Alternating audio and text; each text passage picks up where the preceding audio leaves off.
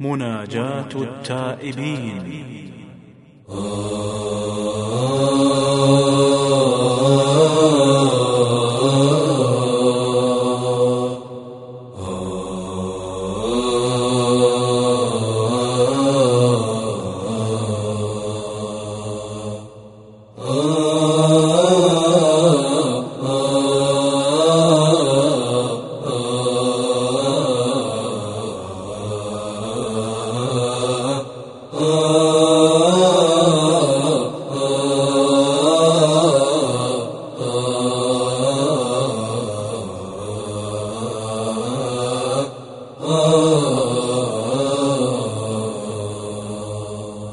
بسم الله الرحمن الرحيم.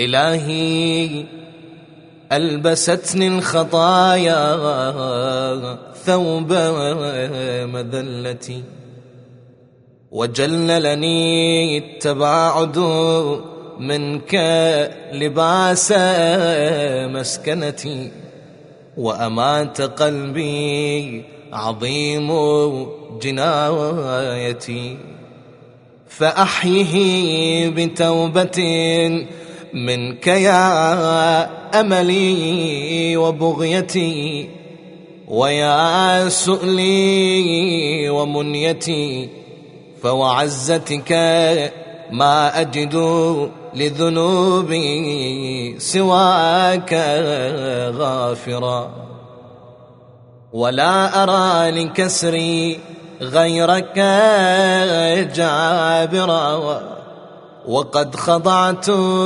بالإنابة إليك، وعنوت بالاستكانة لديك، فإن طردتني من بابك فبمن ألوذ، وإن رددتني عن جنابك فبمن أعوذ، فوا أسفاه من خجلتي وافتضاحي،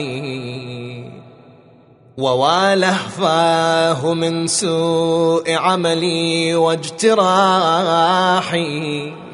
أسألك يا غافر الذنب الكبير، ويا جابر العظم الكسير، أن تهب لي موبقات الجرائر، وتستر علي فاضحات السرائر، ولا تخلني في مشهد القيامة من برده عفوك وغفرك، ولا تعرني من جميل صفحك وسترك.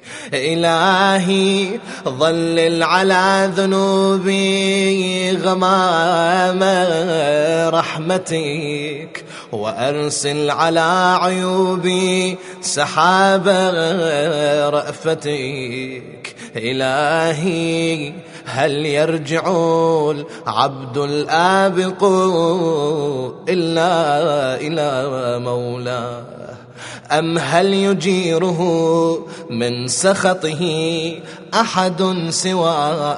إلهي إن كان الندم على الذنب توبة فإني وعزتك من النادمين، وإن كان الاستغفار من الخطيئة حطة فإني لك من المستغفرين، لك العتبى حتى ترضى.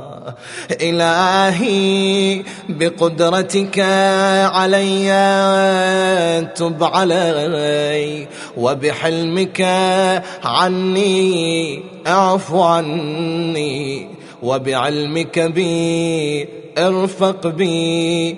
إلهي أنت الذي فتحت لعبادك بابا إلى عفوك سميته التوبة، فقلت توبوا إلى الله توبة نصوحا.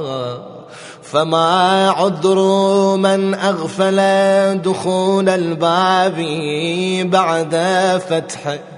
إلهي إن كان قبح الذنب من عبدك فليحسن العفو من عندك.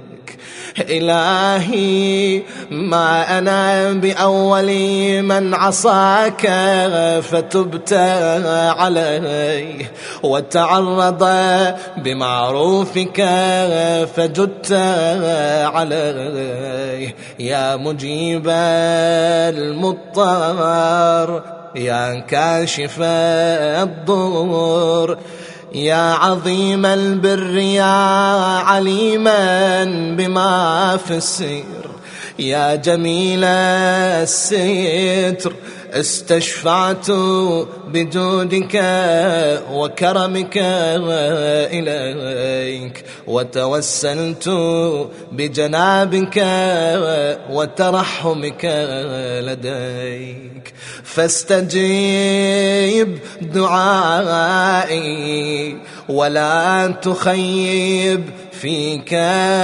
رجائي، وتقبل توبتي وكفر خطيئتي بمنك ورحمتك يا أرحم الراحمين.